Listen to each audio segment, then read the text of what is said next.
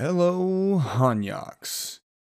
Welcome back to the Rambling Viking podcast, where today it's going to be the first episode that wasn't pre-recorded like weeks or even over a month ago in a while. Yeah, that's right. All of last week's episodes were recorded at least a couple weeks in advance. So last week was the first week in a long time that I didn't even record one episode. It was kind of weird, kind of crazy. But here we are back in to recording quote-unquote live episodes, or at least in-the-moment episodes, meaning I'm recording this the morning of release. So if you are not in the news, and today going to be a little less lighthearted than our normal Monday episodes, but I think it's because it's due. The last time I talked about something like this was episode 40, and if you can probably already guess what I'm going to talk about because the title mentioned it, but today is revisiting of abortion. I have talked about it, and I talk about it here and there, but this is going to be the entire episode really laying out my stance, my views on it, and why I am technically not pro-life anymore, but actually abolitionist about it. It's kind of a subset or a split off of the pro-life movement that I recently discovered through this one organization, and I'll kind of touch on that more in the end because that's actually a discussion within the pro-life side of things and not necessarily the discussion of abortion wholesale, meaning the pro-choice side versus the pro-life side.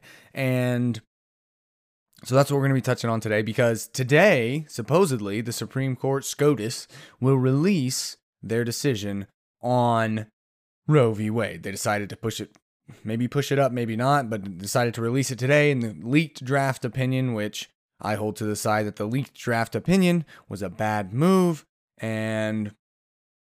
but the overturning of Roe v. Wade is a good move. And why is that? Is because it was a bad court ruling to begin with, no matter where you stand, that abortion should be handled in the federalist manner, as so many things in this country are, meaning state by state, at your locality. I'm a firm believer that we work from the individual out and not from the top down in a lot of ways, meaning your local politics can dictate. Now, obviously, there are certain things like do not murder, should be across the board illegal. Now, abortion is murder, and so I hold that on some level, at some place, that abortion should be made illegal and criminalized federally, but at the very least, I think within pro-life communities that have a supermajority like Oklahoma, where we live, the fact that we haven't made that move, I am now convinced, is a giant loss. We could have prevented abortion, ended abortion here, and you might say, well, but the federal government doesn't let you do that. Well, the abolitionist movement says when there are bad laws that go against humanity, that we are called, it's in our declaration that when a government becomes tyrannical, we are called to overthrow or abolish it. And so we can't treat the Supreme Court like it is the supreme lawgiver when we know that ultimately comes from God, being higher than ourselves. And you might say, well, that's a religious argument. Well, I believe it to be more a human argument in the sense of I think we all naturally come to put a God in our lives, and whether that's materials, whether that's ourselves, whether that's science, big S science, what have you. But that's not what we're here to talk about. We're here to talk about abortion. So depending on when the official decision gets released, we may already know if Roe has been overturned, or we may not, because this obviously has come out at noon, and so we'll see. The opinion may come out at the same time, and if so, I may post about it. I wish I would know the opinion, but I think it's all clear that it's kind of imminent that Roe is going to come to an end. And let me start by prefacing, I haven't always been, I've had an interesting journey and back and forth and kind of venturing to this point. There's a point where I'm at with abortion. Now, I am staunchly pro-life. I believe abortion is the biggest genocide of our time. 60 million babies over the course of almost half a century have been murdered in the womb, and that is how I view it. And I used to hold a view of like, well, we need to be careful with our language and we can't be so aggressive. And then I thought, well, actually, if I believe that these are babies, no different than a, say, 1 month old, 1 year old, or 2 year old, then I wouldn't hold back my language and be euphemistic with my language in saying a mom murdered her child by drowning it in the bathtub, right? And so why would I do that in this instance? And it's out of a good place and well-intended place to be like, well, I want to be able to reach people. It's like, well, I can't hold back what I believe to be truth as well, right? And that's something that's important that is lost nowadays in the politically correctness and I've given in. And I believe that's actually a losing position to say. If I believe this to be mass murder, now it's complicated and nuanced when we talk about it. I'm not going to sit here and say that like this is all part of some grand plan. I think there are so many cultural implications in that we kind of incrementalized our way to this point. I'm not going to dance around the fact that that is very much what I believe. And I also don't want you to think that now here's, where it gets tricky, right? Is like, if you're pro-choice, I'm not going to look at you and I'm going to say, obviously, I'm not going to overly demonize you because I don't think that's helpful either. I'm going to say that, well, I believe that you're, on the wrong side of this and let's have a conversation and see if we can figure out, maybe I can convince you of some stuff and you might think maybe you convince me. I will say this, very few issues. I'm always very open-minded. And that's why I've had a lot of journey on changing my mind or altering my beliefs. I mean, just this last week, I kind of altered from pro-life to abolitionist, as I talked about. So I'm always willing to sit down and have the conversation. I will say, though, I did have someone say to me, kind of hint at that, like they thought they could maybe move the needle for me on abortion in some ways. And this is one topic, and maybe the only topic, but because I don't feel this way about very many things, if much anything else at all. This is one topic, though, I have thought, listened, talked, and worked through all the ideas and angles and what have you, and have actually held certain views, have been sympathetic to certain arguments, and not, been almost more sympathetic to the pro-choice side and worked my way. I've built a firm foundation on this, and I feel very confident in where I stand. Now, it's not to say you might be able to make some decent counterpoints to me, but as far as moving my needle much more, this is something that I've thought very extensively about and feel. I may not articulate it perfectly either because I've tried to sit down and it's like there's so many tendrils in this argument because so many things are interconnected. So I'm going to try and keep it as simple as possible because I think it comes down to just a few simple rhetorical differences, and ultimately that's where the divide is. And then we get down on all these little tangents and tendrils of this point and this argument and this part of it, and try and say, well, that proves a bigger point. And it's like, well, it comes back to the kind of this main point where we might disagree, right? And classically, that's like, where does life begin and where does personhood begin? And is this killing a baby? And if you're okay with killing the baby, then like why? Let's talk about that, and so on and so forth. And that's really kind of I think it starts with are these babies that we're killing? Because I want to be charitable and say that I think we live in a culture where you hear this a lot, and it's just a clump of cells, right? And I'd say go look at a fetal development.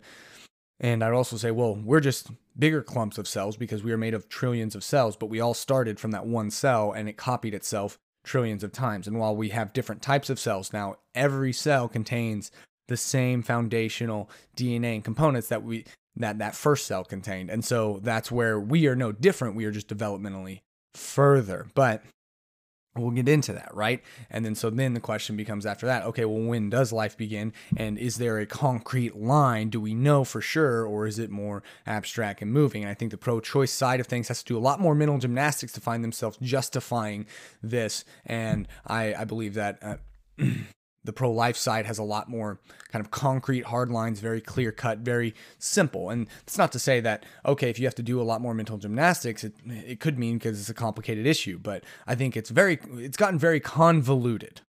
So that's what we're going to be walking through today. And it's very complex, and I'm probably going to meander and ramble a little bit, but that's why this is the Rambling Viking. So obviously, that's kind of what you're going to get. But I firmly believe that abortion is the greatest evil of our time, and I actually wrote a Substack little essay too. So if you follow me on the Substack, if not, I'll put the link in the description, obviously. But I wrote a little Substack thing last week where the more and more that I've thought about this, it's funny, the more and more I've gotten ingrained and come to believe that, abortion is murder, abortion is wrong. It's a great evil of our time. And the more, a lot of times it's like, okay, you become a little bit more nuanced, you become a little bit more charitable. It's like, the more I look at this, the more I'm like, I'm standing in truth in this matter. And, crap, I just lost my train of thought. Oh, and so this little essay I did basically was like, I've come to see it as the equivalent as, humans. There are certain things in human history, like humans will always become corrupt with power. They always take advantage of the weak. And we, while we have gotten better in society, and I think we're more free, more fair, and this is the best society we've ever lived in, I think there are certain ailments that plague humankind through and through, no matter how technology or governments or just human decency moves forward, we're always going to see that. And that's why we still see things like, I don't know, sex trafficking. You still see child porn. You still see slavery in parts of the world. I mean, you see human, and we live in a fallen world and fallen things. And one thing too that I think we kind of look at as an archaic view, something that we've moved past, is human sacrifice, specifically child sacrifice. We know that in ancient times that was more common. You sacrifice all your children. They had the burning idol of Moloch or whoever it was, and they'd go and cook their babies on there. And we're like, oh my gosh, it's so brutal. How could we do that? And it's like, well, I hold abortion to be the same thing. And in a lot of ways, I think there's a strong argument to be made that it's just our modern day human sacrifice. It's more euphemized and palatable on the forefront because we now live in a day and age where you couldn't convince people to do that. And so we just move it forward to it's within the womb, and we talk about it, it's not a baby, it's a fetus, it's just a clump of cells. This is just common health care. It's for your reproductive good, but ultimately we find ourselves partaking in what I will come to believe human sacrifice. You might say, wow, this guy sounds really, really radical. And I would just say, just hear me out, right? And try and understand from my perspective that if I hold to these certain foundational beliefs about abortion, that child in the womb is no different than, say, a 1 or 2 or 3 year old, and I apply the same standard that way, equal protection under the law, because that is the imago Dei, the image of God. We are all image bearers there, right? And that distinct moment is conception, where you have a new, unique individual human life, then logically that is consistent. And if I see people saying, well, I don't want my baby, I'm going to kill my baby because I can't, I will have less money, I won't be able to achieve my dreams, I won't be able to travel as much, or insert reason here, take up a lot of my time and effort. What I see then is like, okay, so life is going to be harder for you. And I'm not trying to downplay that. It will be harder, but for the sake of life being hard, not being harder and being easier and being the way you want it to be, you believe in killing your child. So logically, that argument to me follows that it is no different than the ancient child sacrifice fundamentally, but on its face and how it maybe presents, obviously isn't that way. But I kind of lay that all out in my little essay, so go read that. I'm not going to belabor that here. So let's just start here, right? What is abortion? That's we got to define our terms. We always have to define our terms, right? And so abortion is the intentional killing of a human baby, fetus, which is fetus just indicates point of development. It's like adult, it's like adolescent, it's like toddler. And fetus just means in the womb, essentially. And so people say it's not a baby, it's a fetus. It's like, well, fetus is a fetus. That's like being like, it's not a child, that's an adolescent. It's like, well, it's a child, right? It's not a child, it's a toddler. No, it's a child. That's not a human, it's a toddler. Well, toddler is a human, it's just a human at a point in development. But anyways, is the intentional killing of, and sometimes a very brutal way. That's another thing too, is I think by and large, when you talk to people, or I see these man on the street things, I see people who are apathetic, separated. I was at that one point in time. I thought abortion was settled. I thought we were always going to have it, and this was just something we we're going to have to deal with. I've since changed my tune, and here we sit on the eve of ending Roe v. Wade and hopefully having states abolish abortion outright and fighting to end that great evil of our time and change the culture. And it's a point of shame for me, honestly. I look back in, kind of college and maybe even a smidge after, and I was like, I'd given up. And looking back, I'm like, wow, I'm sure there were lots of people that were back pre-slavery ending who was like, oh, these guys, they want to end this, but it's just too ingrained in us. When looking back now, we can see, wow, that's a silly, weak-minded view. And that's where I was. So what is abortion, right? That is abortion. And some people might push back, and I've heard that, well, abortion is a medical term, meaning the termination, ending of a pregnancy, i.e. child dying in the womb. And so they say that counts as miscarriages, that counts as other certain things that are spontaneous, that happen and are somewhat out of our control. And I say, okay, that's fair. But for the sake of this discussion, that is not a part of that, because a miscarriage is a spontaneous ending, spontaneous death of a baby in the womb, to no fault of the mother, to no fault of the other. These happen naturally. My mom has had miscarriages. We've all known someone who has miscarriages, right?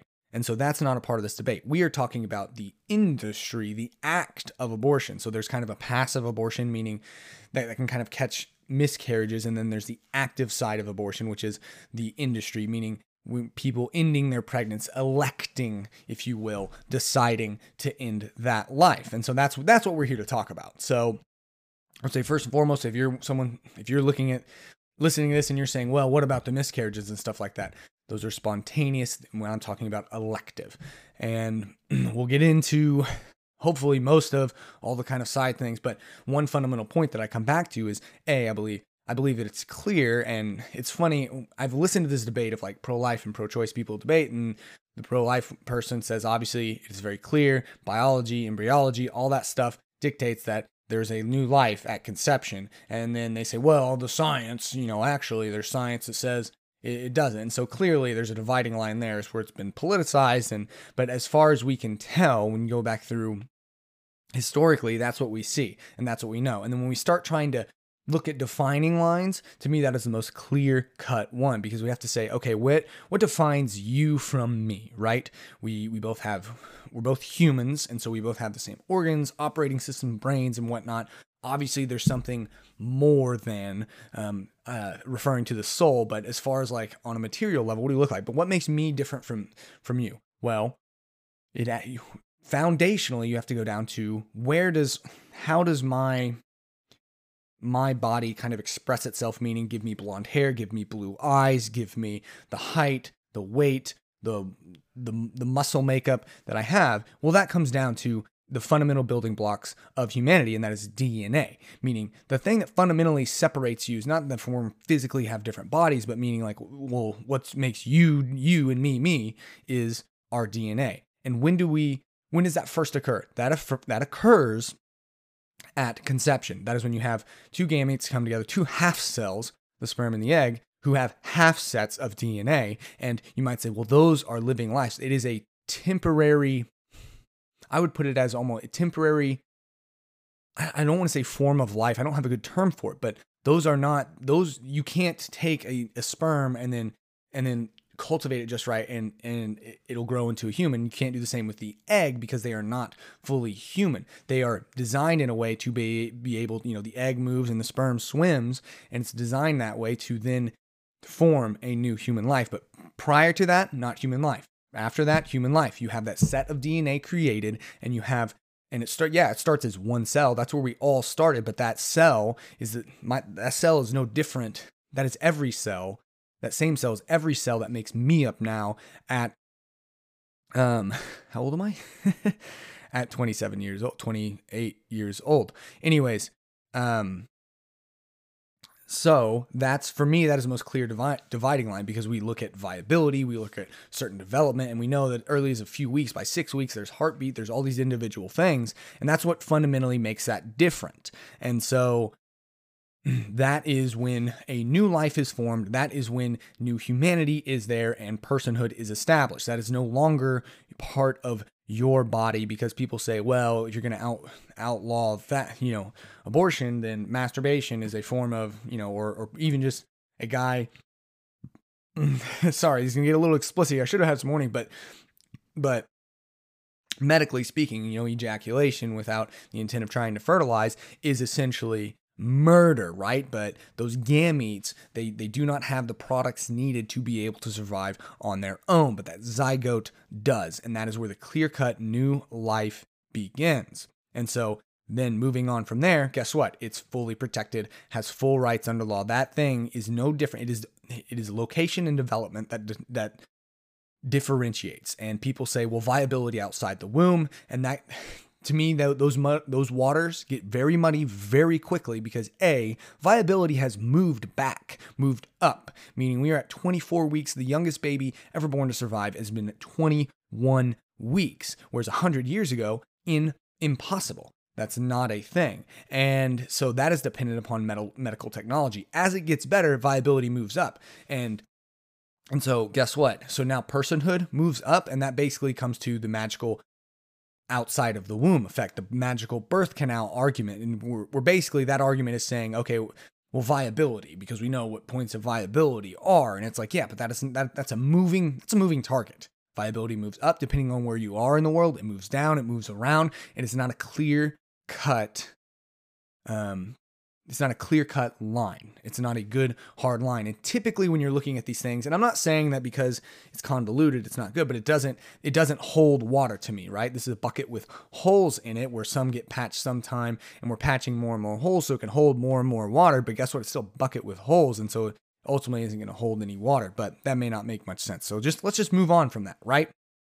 So that's where we stand as far as what the term abortion is. And then I obviously gave you my point of where life begins and what defines life, right? And we can obviously get philosophical on personhood and where rights begin. And so to me, viability is a moving goalpost, because they say, well, when it can survive outside of the womb, because then it is no longer viable. It's no longer dependent upon your body. And it's like, well, that argument to me loses weight, because you say, well, dependency, what is dependency? You have to narrow your definition down of dependency, and it's essentially the umbilical cord. There was a great interview I saw with Michael Knowles where basically the girl admitted, she said, where they debated, Michael Knowles debated somebody, and I'll see if I can link that, but they debated, and she said, well, it's essentially once you cut the umbilical cord, that is it, right? But that goes along with viability, which is a moving goalpost. And who knows, in 50 years, we might be able to cultivate a baby in an incubator completely outside of the womb and wholesale. And so does that always then so then from then when we admit that from conception, it is a life? And at that point, because it's not dependent specifically on a person's body. And so right away, I should say, obviously the my body, my choice argument to me is a non-starter, because the fundamental difference there is when you say my body, my choice, you're indicating that is a part of your body, meaning it's like you're no different than your hand. It's no different than your foot. And you have the right to say, cut off your foot, cut off your hand.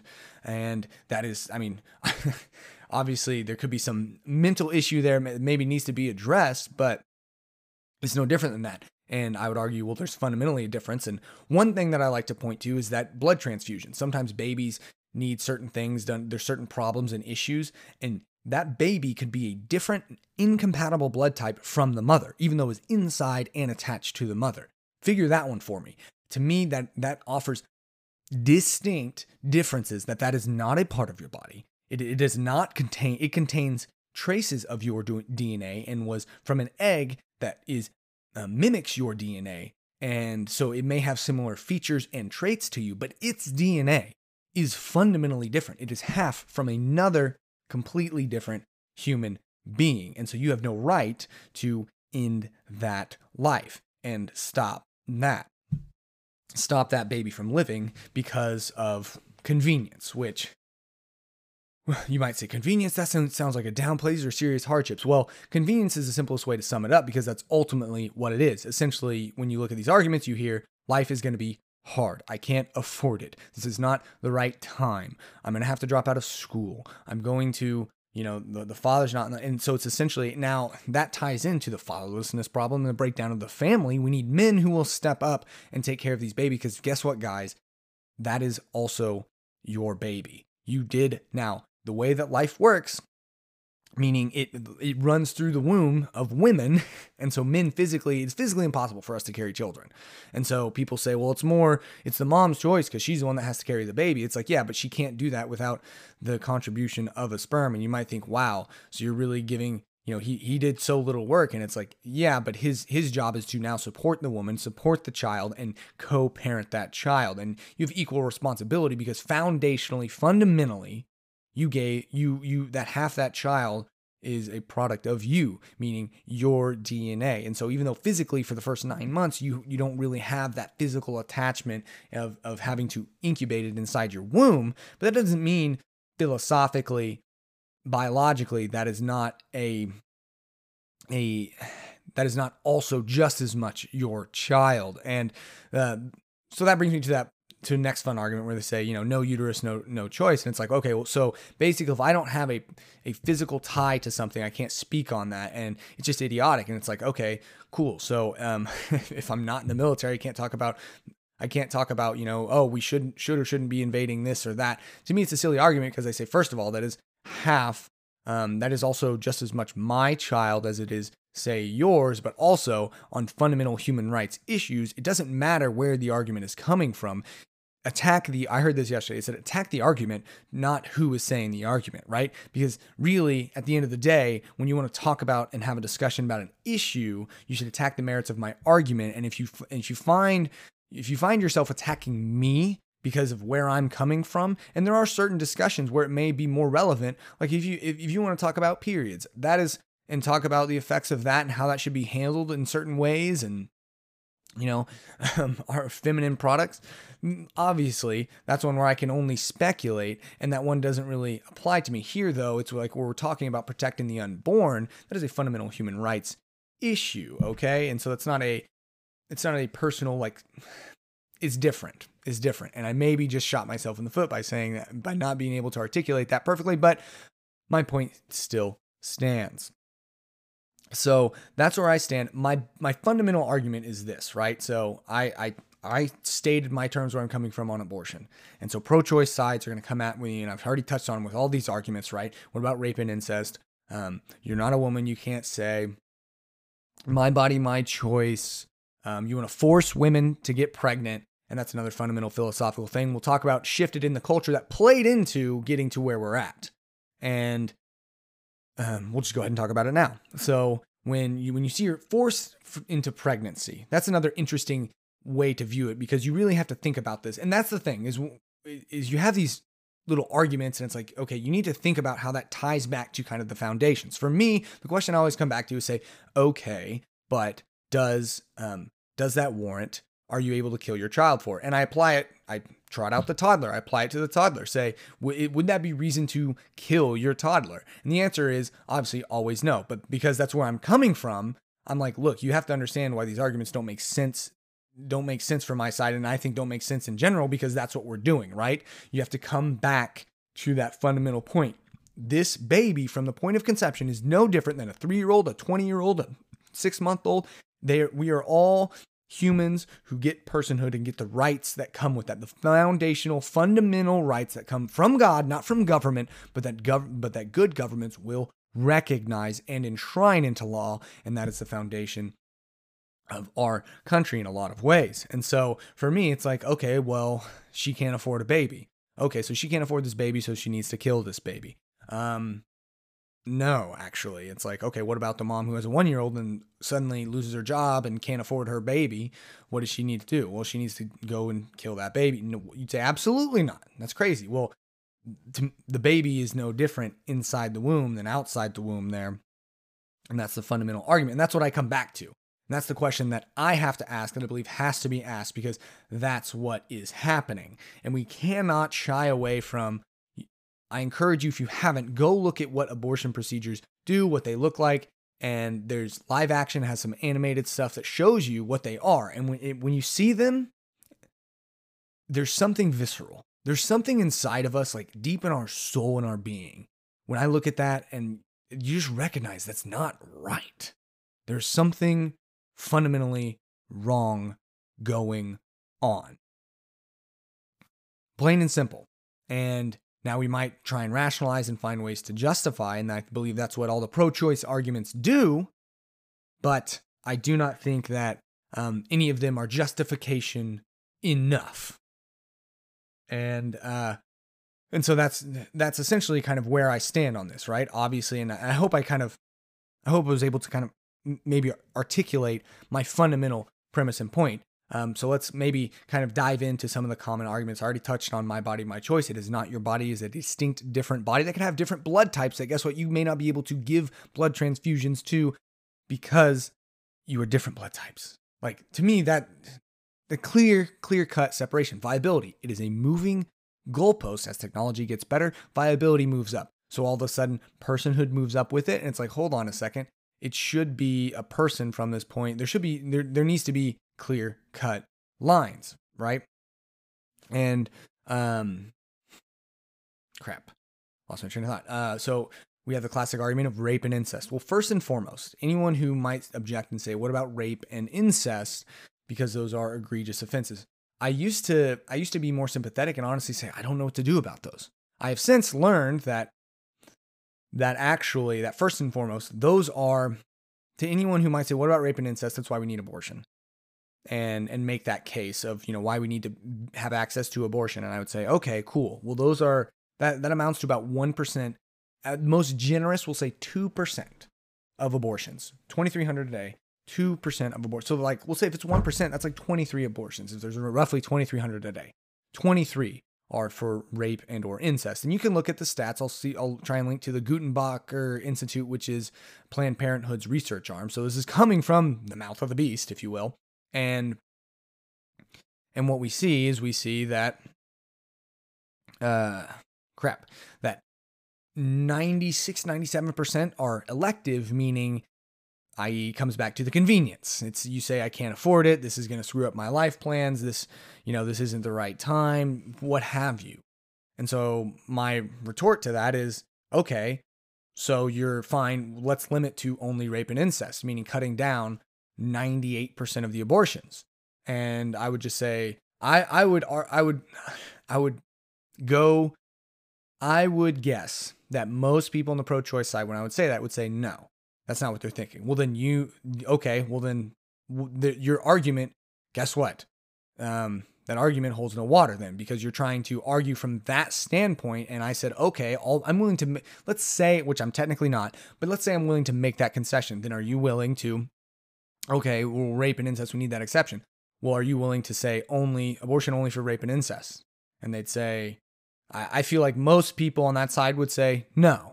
And so then it's like, all right, well then you that argument just fell apart on its face. But interestingly enough, with finding this abolitionist movement, I found something. I found that the rape argument actually is worse. Meaning, when we want to make exceptions, rape is the most egregious one, because particularly coming from the Christian ethic, we are called to, and I believe this is just a good person ethic that most people would agree with. We need to take care of the alien, the orphan, and the widow.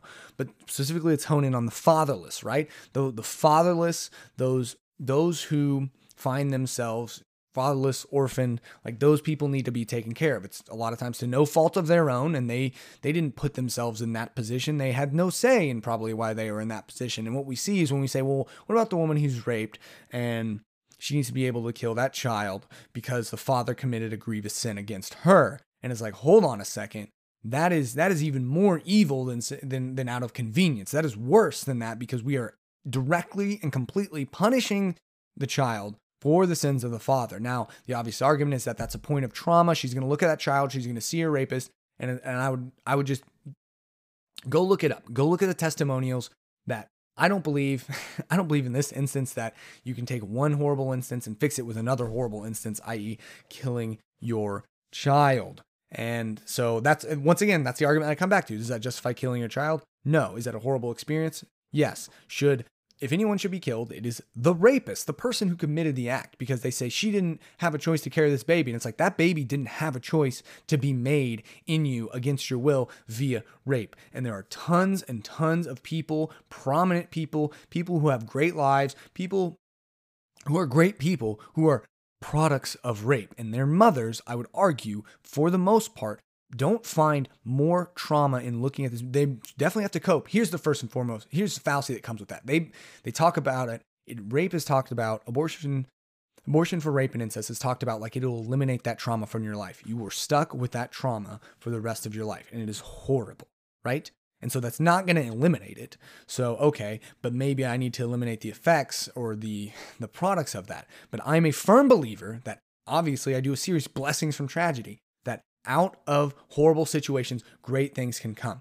And I have read testimonials. There are plenty of testimonials out there of women who thought about getting an abortion. They changed their mind. They had the baby. They were worried about being traumatized by seeing this baby, seeing the face of the rapist. And what they found was that something beautiful, a child think about a child who can be loving, can be happy, can be passionate. You can raise up to be a great person and human being. That came from something so horrible. Something good, so good can come from something so horrible. And they talk about how it actually provided more healing than hurt, having that child. And then also the interesting point that goes along with that is when people want to say, well, you have incest, you have these young girls who are raped by their uncle, raped by their family members, they're victims of sexual abuse. Well, let's look at it from this angle. I think this angle doesn't get talked about enough. You might say, well, they need to, this is harming and this is part of sexual abuse of a woman who's caught maybe specifically within the family seeing this. And okay, well, what about from the other side of that where from the abuser's standpoint, they can now eliminate the evidence. You can go, oh no, you're pregnant. Let's go get you abortion at 10 weeks or whatever. You get your abortion, you kill your baby, you kill that baby, and I can continue said sexual abuse. But if I have children, it's harder and harder to hide the evidence and get rid of it. And so it's complicated, yes. But I also come back to the fact of this is not an excuse to kill a child. And actually, in some ways, it's a way for abusers to get away with continued abuse and without having to deal with, quote unquote, the evidence, to use kind of a crass term referring to a human baby child. So yeah, I actually believe that the rape and incest exceptions are worse than the elective abortions themselves. From a moral standpoint, from a philosophical standpoint, we are directly, completely okaying and saying, yes, you need to punish the child for the sins of the father. And I think that's absolutely abhorrent. And so when people want to bring that up, first and foremost, I say, A, that's the exception, not the rule. But B, that's actually worse. I believe there's a good argument to be had that that's actually worse than the elective abortion. So we can move on to talking about forced pregnancy, right? We were forced against my will to do this. Well, if you weren't raped, if you weren't sexually abused, then you weren't technically forced because you chose to have sex. And this is another interesting philosophical point that culturally has shaped us to be, for people to espouse that idea that, that pregnancy was against your will, unwanted pregnancy, right? Because once again, we live in we have more control over our lives and what we experience and how we experience it than ever before. And so that leads us to a point of humanity where we're almost arrogant. We almost see ourselves as gods, being able to, and we want to and almost believe that we can dictate every single aspect of our life perfectly. And we forget that actually there is so much out of our control. Well, while we think we have control, while we try to control what happens in life and certain outcomes, we can only have so much control. And ultimately, life is going to do what life is going to do. And there are going to be hardships and things are going to happen and they're going to be inconvenient. And it's not going to go with our plan. And part of that is what we've seen. There's been a fundamental separation of a dichotomy built in for sex. So sex, the vehicle of reproduction, how we continue our race and how we continue to have humans around, is the primary part of the quintessential. There are two parts to it, right? It's pleasure and reproduction, right? It is. So you could argue that I believe that the foundational blocks for surviving humankind and keeping humans moving forward, meaning keeping us on this or keeping us go from extinct, is sex. That is how we reproduce. There's a specific process, and that is the function, if you will, from an evolutionary standpoint, but also from a biblical standpoint. Be fruitful and multiply. We are commanded to do so, right? And with the way we are designed is, guess what? That is pleasurable. That's pleasurable for us to engage in. And so that is a natural incentive to do this thing, which ultimately leads to, guess what? More people. And so one cultural thing that we've seen, and that's why you hear people say, and that's why I encountered this on Twitter. I might go through that thread in a minute, but when we encountered that argument of you're forcing me to be pregnant, or this was forced against my will, is that we have tried in our modern society, tried to separate sex from, meaning we've tried to separate the inherent risk, consequence, if you want to call it, using that in a more broad base, not in a negative sense, of childbearing, meaning we believe that we can have sex just for pleasure without having the potential inherent risk, when in actuality, that is always an inherent risk. Now, we have contraception methods that are not foolproof. My dad told me a story about a dude who his wife got a hysterectomy, she got pregnant with another child, and so then after that child, he got a vasectomy, and then they got pregnant with another child, hysterectomy and vasectomy.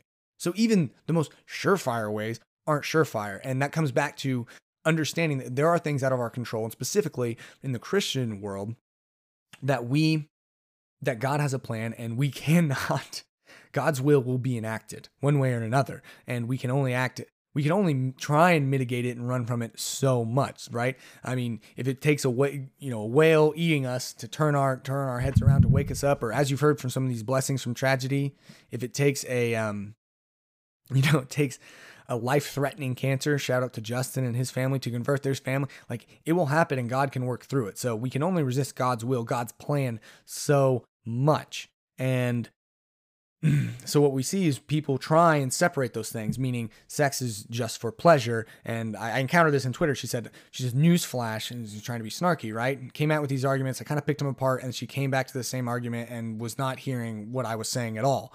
And so it's a newsflash. Some people have sex for pleasure, not for baby making. I said, that's fine.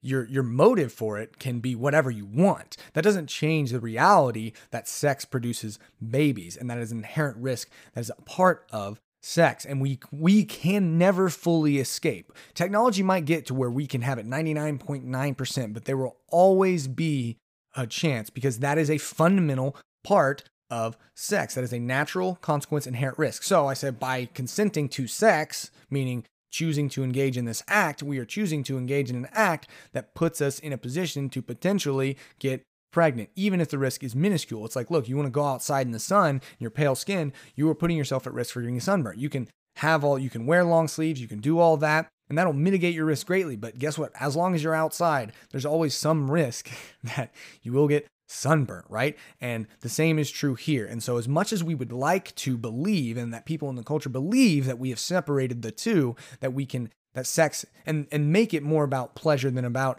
child rearing, and seeing like pleasure as a bonus factor. It's like, okay, we want to have this, we want to engage in this activity, but we want to try and deny the fundamental, inherent, call it quote unquote risk or product or consequence of this, is bringing new life into the world.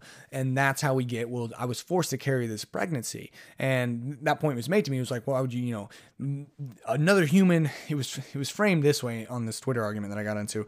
It's like, another human is inside of me growing against my will. And it's like, well, hold on. First and foremost, that human, okay, well, cool. We can say a human found itself inside of you against its will, growing and coming into being, and is into being.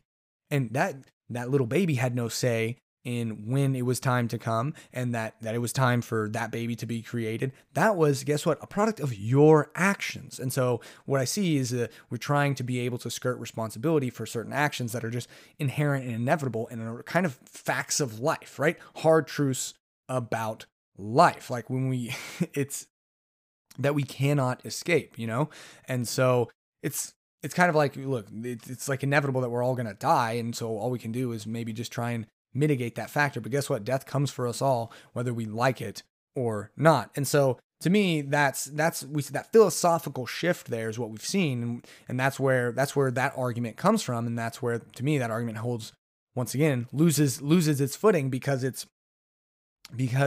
guess what? You cannot separate reproduction from sex and say it is just for pleasure. That can be your motive behind it. I know for me, my wife and I don't want to have kids yet. We want to have kids, but not right now.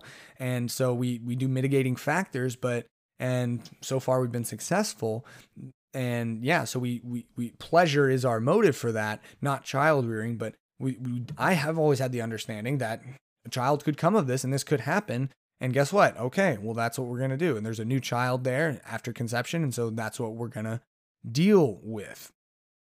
So, kind of talked about my body, my choice. We kind of talked about, We talked about how we talked about the viability a little bit. We talked about the philosophy behind trying to, it's against my consent, forcing to be pregnant. And when it's actuality, what we're doing is we're trying to step away, say there's another point there. It's like, I didn't consent to this in a world obsessed with consent. And I just say, well, the baby didn't consent to that either.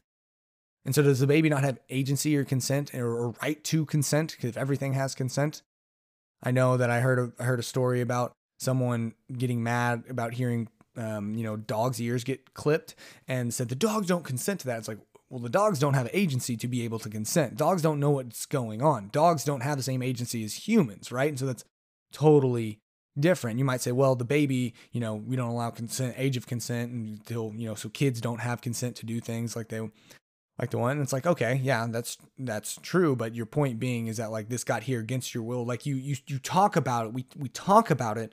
It is talked about as if that baby decided to be there. But what was the factor that made it there? And you say, well, I used protection, contraception, and guess what? I still had a baby. And it's like, well, that's the risk that you run. The only clear, surefire way to not get pregnant is abstinence. And people say, well, abstinence doesn't work. And I was like, I'm not saying it works or it doesn't work as a policy. I'm just saying that's the matter of fact. That is the only outcome. And actually, I do believe that it would work in more instances, but there's also a conversation to be had about how we've moved away. We're older and older until when we get married and start wanting to build our lives. And it used to be a lot younger. And so to me, there's an argument. I'm not going to get into that. Basically, though, I think that's made it harder. We now tell people to resist that urge for a decade or more. And it's like, why are we not encouraging you to start a family, right? And so build a family. Okay.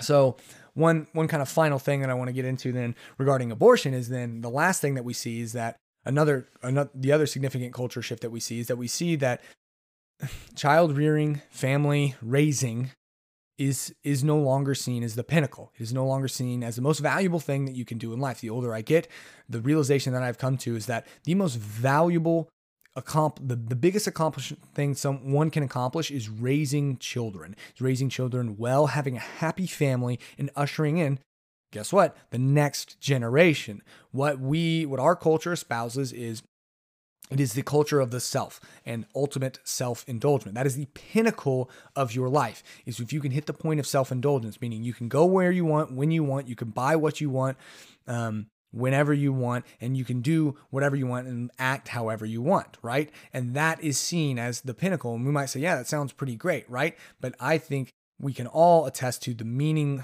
the loss of meaning and the craziness. Look at celebrity culture. They're getting married all the time. They're into all these crazy things and they have all the money in the world, can do whatever they want. These famous people. And what do they find? They find that you always hear about it, the classic emptiness. Now, I'd be lying to you if I said I wouldn't love to have enough money where I didn't necessarily have to worry about work or worry about being like, okay, trying to always make ends meet. But that's not what I'm talking about here, because I think it's a much lower line for me to be able to live that way, right?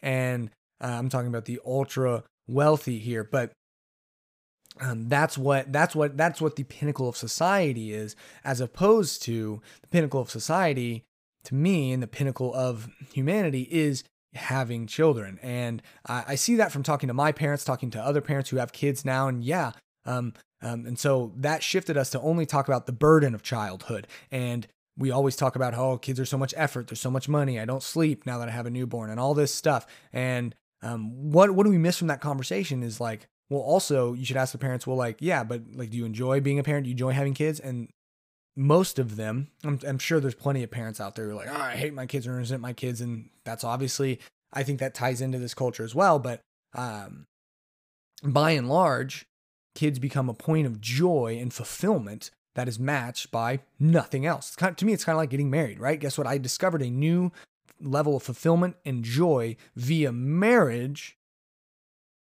that I previously hadn't ever experienced. And I believe that to be true once we have children as well. You can hear all the stories. Go back to listen to Maddie and Matthew's Blessings from Tragedy, where I asked him specifically about that. And he's like, as soon as I saw my daughter, it was like, this is what my life is about now. And not like, oh no, my whole life revolves around that. Because they say once you have kids, they're forever. But it's like also, that's not a bad thing. And to me, I see through, I think that's where the feminist movement has gone wrong and actually hurt, is people say, oh, you're just going to be a mom, or stay-at-home mom is kind of something that's gawked at. And I'm guilty of this too. And I find myself thinking that. I was like, and I'm trying to actively change my mindset and say, hold on, no, being a mother is arguably the most fulfilling, best thing you can do. And some people say, so you're reducing women to their ability to reproduce. And it's like, no, I'm saying that child rearing is second to none.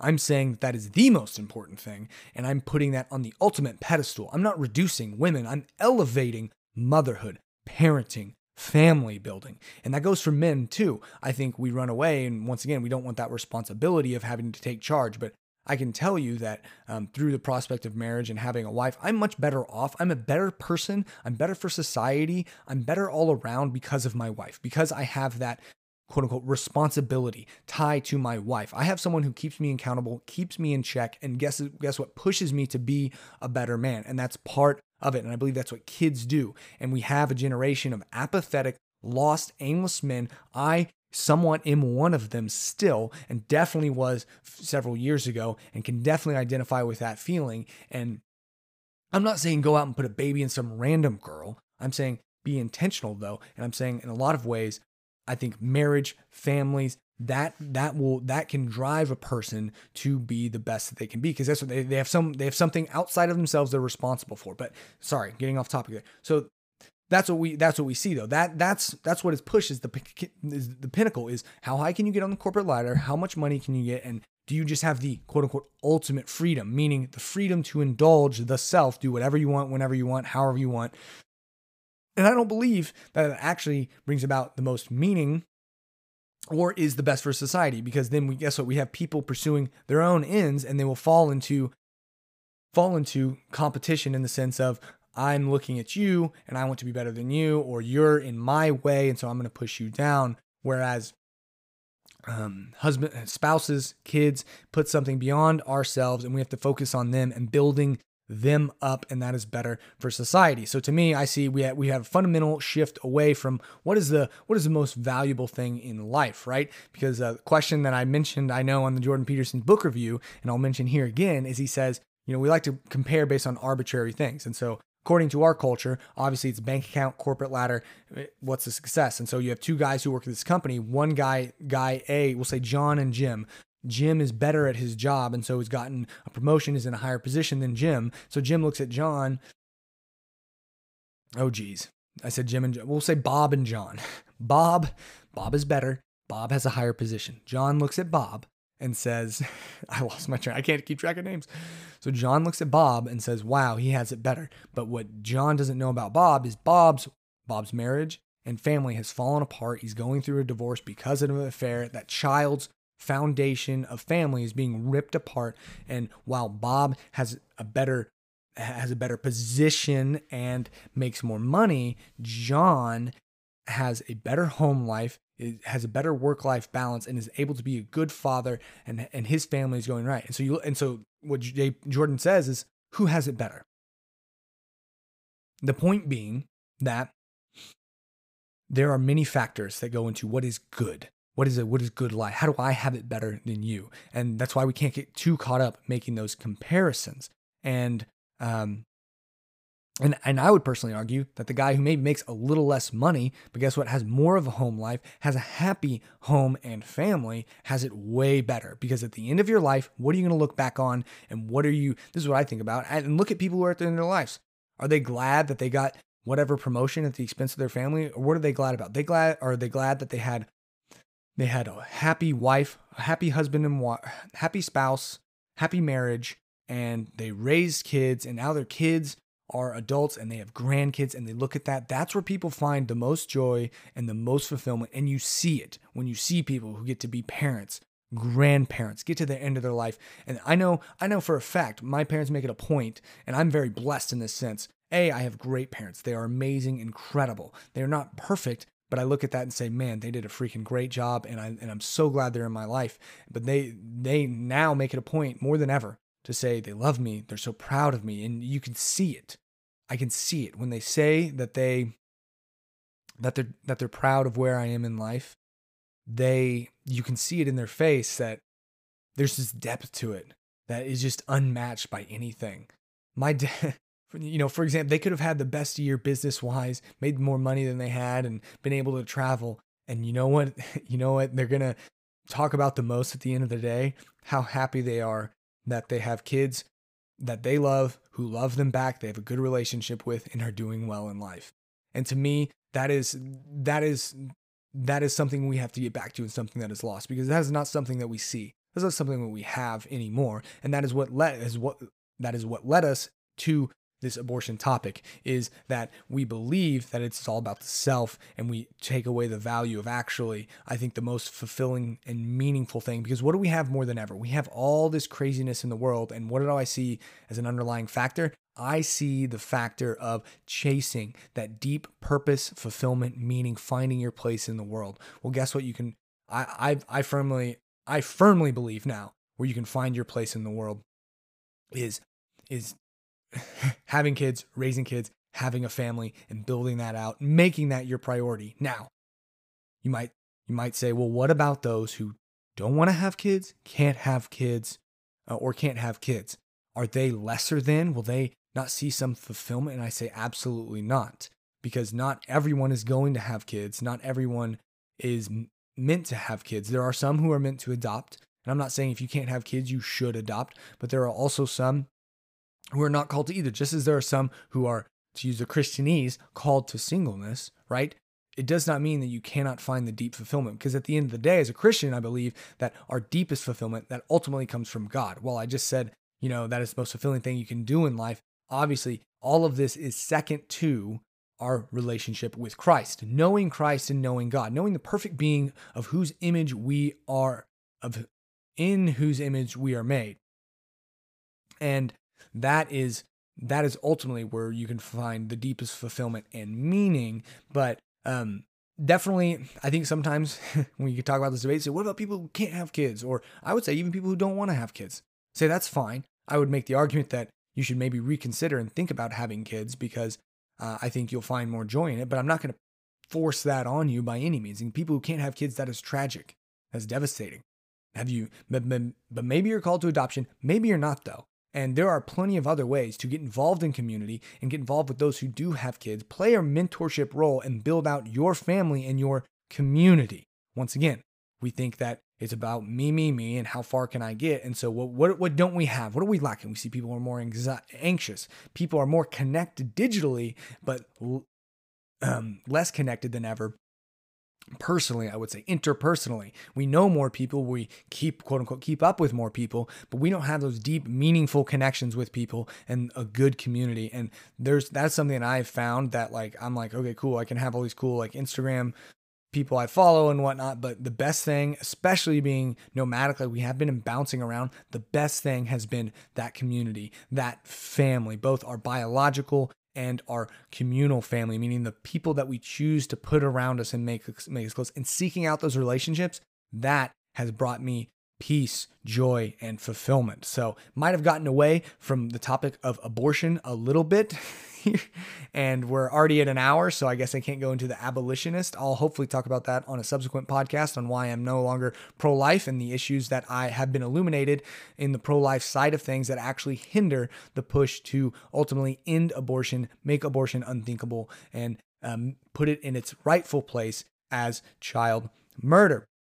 And so that'll be a subsequent podcast. But all that to being said, I feel like I maybe meandered through that and it wasn't perfect, but I just wanted to flesh out my thoughts in light of the impending decision that should overturn Roe v. Wade. And I would just, I'll end on this. We'll close on that, since that's probably what's coming, if not today, if it hasn't happened already during recording, and then maybe it's going to happen and we'll just see what it is. But I believe that it is a good decision. And I believe that most people who will want to look at legal decisions that have been made and say we need to get rid of the bad ones and keep the good ones, that this was a bad decision. It was arbitrary. It was extrapolated from this right to privacy supposedly found in the 14th Amendment that was then extrapolated to this. And it was Jane Roe was actually just a pawn. And I just read a great article in the Daily Wire that's behind the paywall, but it outlines Jane Roe, Martha McCorvey's life, and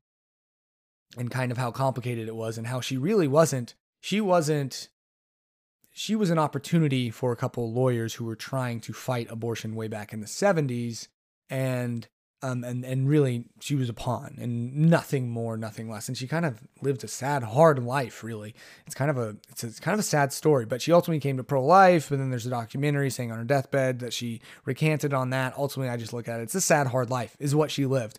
So it's very interesting because at the end of the day, I believe that we live in a federal system, meaning states can manage themselves and localities can manage themselves. And I like that. Like if Oklahoma's more red than California's more blue and they want to govern that way, they should be able to govern that way. And we should be able to govern as much as we can that way, all within the guidelines, the boundaries of the federal constitution. Obviously, I'm not talking about slavery or infringing on civil rights. Those are clear-cut decisions where I'm saying like, no, that is full sail bad. And that's not, there's no topic of debate, right? We all believe that we are created equal. We are humans. We deserve the same rights, no matter the skin tone that we carry, right? And so we need to, and we're all humans there. And that's the same argument that I'm making for abortion, right? Is that like we need to be, ultimately, that's what I believe. But at the very least, this is a step in the right direction for those places supposedly pro-life, that are pro-life, like Oklahoma, who currently, quote unquote, can't ban abortion because there was some federal guideline passed down from the Supreme Court that was kind of an erroneous decision, is not allowing them to be able to do that. We should be able to do that, right? And it's about half the states right now, around 20, 26 states, depending on how you look at it, have restrictions and trigger laws and things like that. And it's like, well, there's still half the states that allow it. And so people say this is an attack on women's reproductive rights, reproductive health. Well, I told you I made this case that, I think I kind of laid out a lot of my foundational beliefs around abortion. I'm sure I forgot something or I stated something badly. There's just too much to cover. This could be a 3-hour episode where I talk about all the nuances and all the different parts of abortion and how abortion is a symptom of so many things in our culture. But I kind of tried to lay out at least the foundational beliefs and where I stand on things, and that based upon that standing, it's just like, no matter what argument you throw at me, at the end of the day, all I'm going to say was like, okay, well, is that justification enough for killing an innocent baby? The answer 10 times out of 10 is no. There's no answer for that. Oh, one that I forgot to touch on, women, health of the mother. What you do is ectopic pregnancies. What you do is you deliver the baby with the intention of, obviously, it's a secondary consequence, meaning, okay, mom's going to die, baby's going to die because mom's going to die. So what do? We need to get the baby out of there. So we take the baby out of there using every effort to keep it alive and to save it, but prioritizing the mother's life. But knowing that if we're only at 15 weeks, we don't have the technology to keep this baby alive. So this baby will die, but we're not intentionally going in and essentially, it's kind of more of it's more of an imagery thing, but you're not literally doing this, but essentially you go and snap its neck and then pull it out dead, right? It's like, no, we're going to pull you out and try and resuscitate you, try and keep you alive, but we need to get this out because the mother's at severe risk. Or when they get cancer and they go through radiation and it's like, well, we're saving the mother because she gets cancer. And it's like, well, but this baby may die, but we're not going to go in and just decide, okay, well, let's kill this baby because the baby may die or probably will die. It's like, hold on.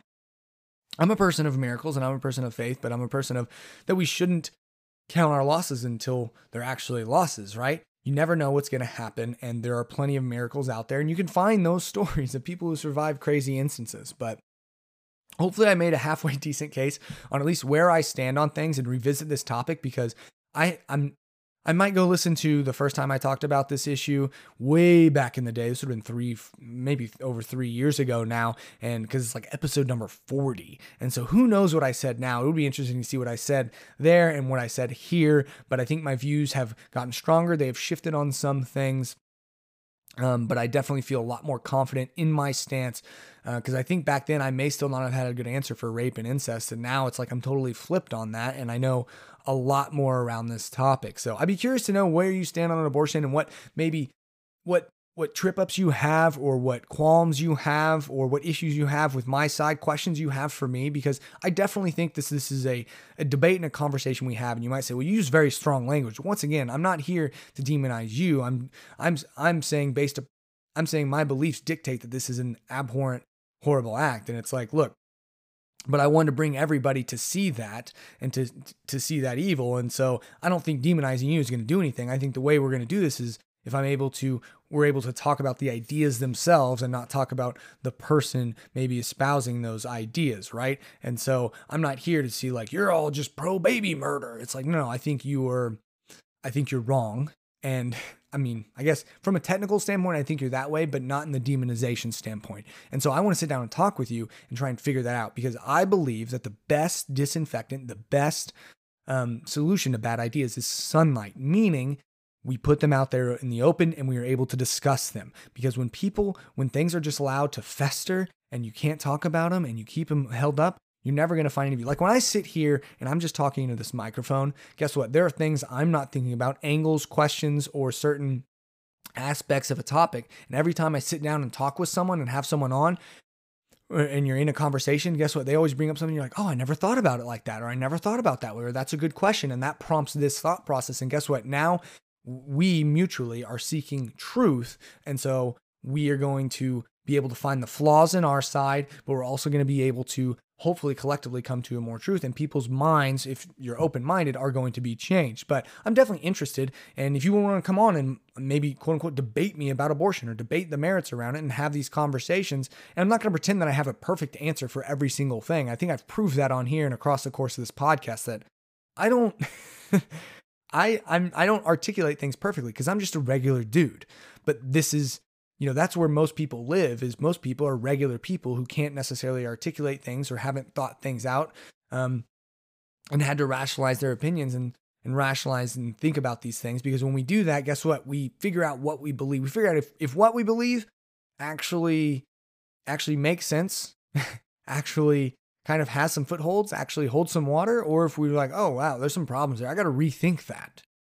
And so that's what I'm here to do. So thank you so much for tuning in to the Rambling Viking podcast. I know this is a long one. This was a heavy one. This was a doozy, and I probably didn't cover every single objection. I didn't even go through that Twitter thread that I told you I was going to go through because I decided to get fiery and feisty with someone. But maybe I should just use that real quick now, right? No, I shouldn't. We're at the end of the episode. And so I covered a lot of the arguments though in that little Twitter spat that I had. So definitely interested. Please send in any and all questions, thoughts, qualms you have with that. If you want to come on and discuss, or if you just want to send in a few thoughts and have me address them on a subsequent episode, write in Wednesday. We'll be back on Wednesday. So make sure to write in your questions. And it's fine if they're about abortion or can just be lighthearted, random questions as it is. Make sure to get in your questions by tomorrow night. DM, text message, email, voice message, whatever you want to do. But if you want to come on and maybe discuss this topic or have an in-depth conversation with me, and we can talk about that, and whether you're pro-life or whether you're pro-choice or whether you're abolitionist like me and maybe there's something you miss or there's something you don't like about my arguments. Obviously, if you disagree with me, I'm sure you're sitting there like, well, no, that's not fair because of X, Y, and Z, because I do the same thing when I think about things. But it could benefit us to have the conversation. And I didn't even touch IVF, which I'm actually not as clear on as what I used to think that was a universal good. And now I'm like, hold on, I think there's some issues that it poses to certain pro-life ideations if we're for IVF, but didn't even get into that today. So this has been long and drawn out and convoluted, I'm sure, but hopefully I was able to make somewhat of a clear case, and I'm sure I got on some tangents and didn't come back to some things. So we may revisit this again, but Roe may have been overturned already, or it hasn't been yet, but I know it's maybe not the way you're expecting to start your week, especially on this podcast. I try and start it lighthearted and fun, and that's why I'm thinking about maybe branching off and starting other podcasts so I can hone in on specifics on each podcast, because then I'm not trying to do everything all here on one. You might say, what? And I say, I know. Lots of things going on behind the scenes, potential monthly live stream. Anyways, send in all of your thoughts. Thank you so much for being a part of the Hanyak Horde. If you're new here, welcome to the Hanyak Horde. Want to thank you for being a part of the community as we build it out, but this has been way too long and drawn out, but that is kind of just my foundational thoughts and a lot of thoughts I have around abortion and how I think it is a universal evil of our time. It is more that I hope we look back on history and we look back at a period of 60, 100 years or whatever, and it's like we were killing our babies, and that was wrong and horrible, and that is my hope, because that is my foundational belief, and I'm here to hopefully, I'm here to advocate for the complete abolition and criminalization of abortion. And some of you might be listening to that and saying, wait a minute, even the women who have abortions? Short answer, yes. Teaser answer, you're going to have to listen to my one where I talk about how I shifted to abolitionist and what that actually is and looks like. If not, though, if you want to go look for yourself, go to freethestates.org. Go check out live action. Go check out the statistics for yourself. Flesh out these arguments. Send them my way, and let's have a conversation. Where do you stand on Roe v. Wade? Are you for it being overturned? Because then it just goes back to the states, and then it's kind of up for debate, and the states can decide. That's essentially what it is. So that's the big question of the day. If it already hasn't been overturned, I think it will. I think this is a net good for our society. But you're welcome to disagree, and we're welcome to have a conversation on it. Thank you so much.